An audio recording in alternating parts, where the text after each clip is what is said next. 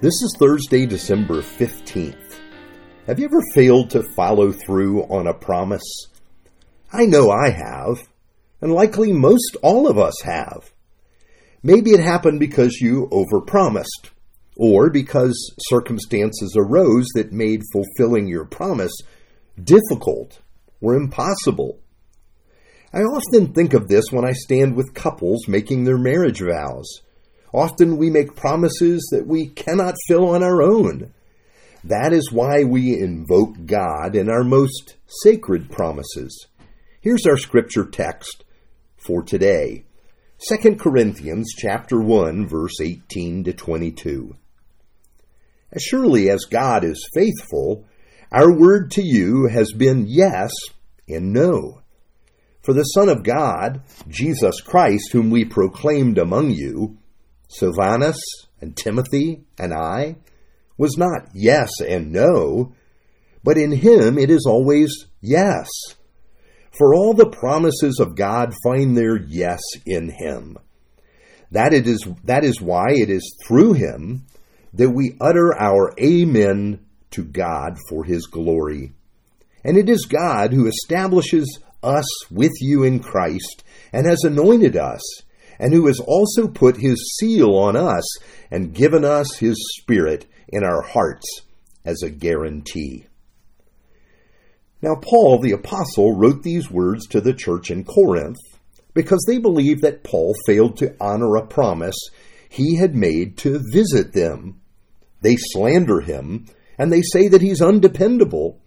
It is true that he hoped to visit them once again, and here was one of those moments when he had no choice in the matter. This means that we must exercise great care in the promises we make and what we say to others. Our words matter, and people count on the promises that we make. But Paul did not give them a definite promise. He wanted to visit them, but he knew that making such a visit would involve things beyond his control. But here is why he devotes this part of his letter to discussing this. The Corinthians went on to say, if we cannot trust the word of Paul, how can we trust the word of God that Paul shared with us? How do we know that it is true? Now for Paul, they might question the veracity of his words, but for them to question the gospel, the word of God, well, that's a far more serious charge. I think it's wise to take a pause here and to think about this. Often our lives do reflect the truth of the gospel we say we believe. We do not want that to be the case, but often it's true. People may look at my life and wonder if the Christian faith is valid. This is what happened to Paul. But notice Paul is less interested in defending himself, though he does do that later, than he is interested in showing them the truth of the gospel. The good news, well, that is the gospel, that does not rest on how well I live it out, how faithful I am. Well, that's good news, isn't it? It rests, as Paul says here, with Jesus.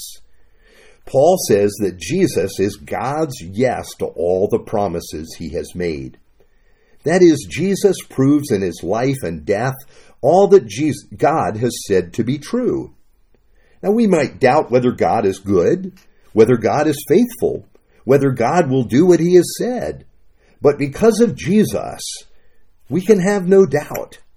Jesus is the guarantee of the promises of God, the love of God, the goodness of God, and of God's plan of redemption. As we saw, it is true that people will judge the message based on the messenger. That if the messenger cannot be trusted, well, the message will not be trusted either. And this is the challenge that Paul is trying to overcome in the eyes of the Corinthians. This means that each of us must guard our lives, and we must show extreme care with our words. This means that each of us must not make promises we cannot fulfill. That also means that we must count the cost before making promises to make sure we're able to pay the cost. Now, Paul says two things that we can rest in. First, he says that Jesus is the proof of the promises of God. It's not we and how faithful we are. He says Jesus is God's yes. And this is why we utter the word amen. That means, let it be so, or I agree. In saying amen, we express our confidence in what God has done through Jesus. It is our agreement with and sharing in Christ. But notice that God has also given us His Holy Spirit. It is true that in Christ we receive the Spirit of God to attest to the truth of the gospel, to affirm and reinforce the promises of God fulfilled in Christ. What this means is that the truth of God does not rest with us, but with Jesus, and then is confirmed by the presence and work of the Spirit of God in our lives. Now imagine that as Paul wrote his letter, he wished he'd never told them he planned to return to visit them once again. But now he has the opportunity to say that the message doesn't rise and fall with him, but with Jesus alone. If you have come to faith in Christ, the Spirit of God will confirm the truth of the gospel in you. Now there's so much to learn from this passage, but we need to keep returning to this. All God's promises are yes in Jesus. Jesus has come and revealed the truth of God's word and has fulfilled the promises of God. Let's pray. Lord God, help us to rest in Jesus, seeing in Him the confirmation of your promises to us. Thank you for giving us your Spirit as a down payment, a guarantee of what is to come. We pray in the name of Jesus. Amen.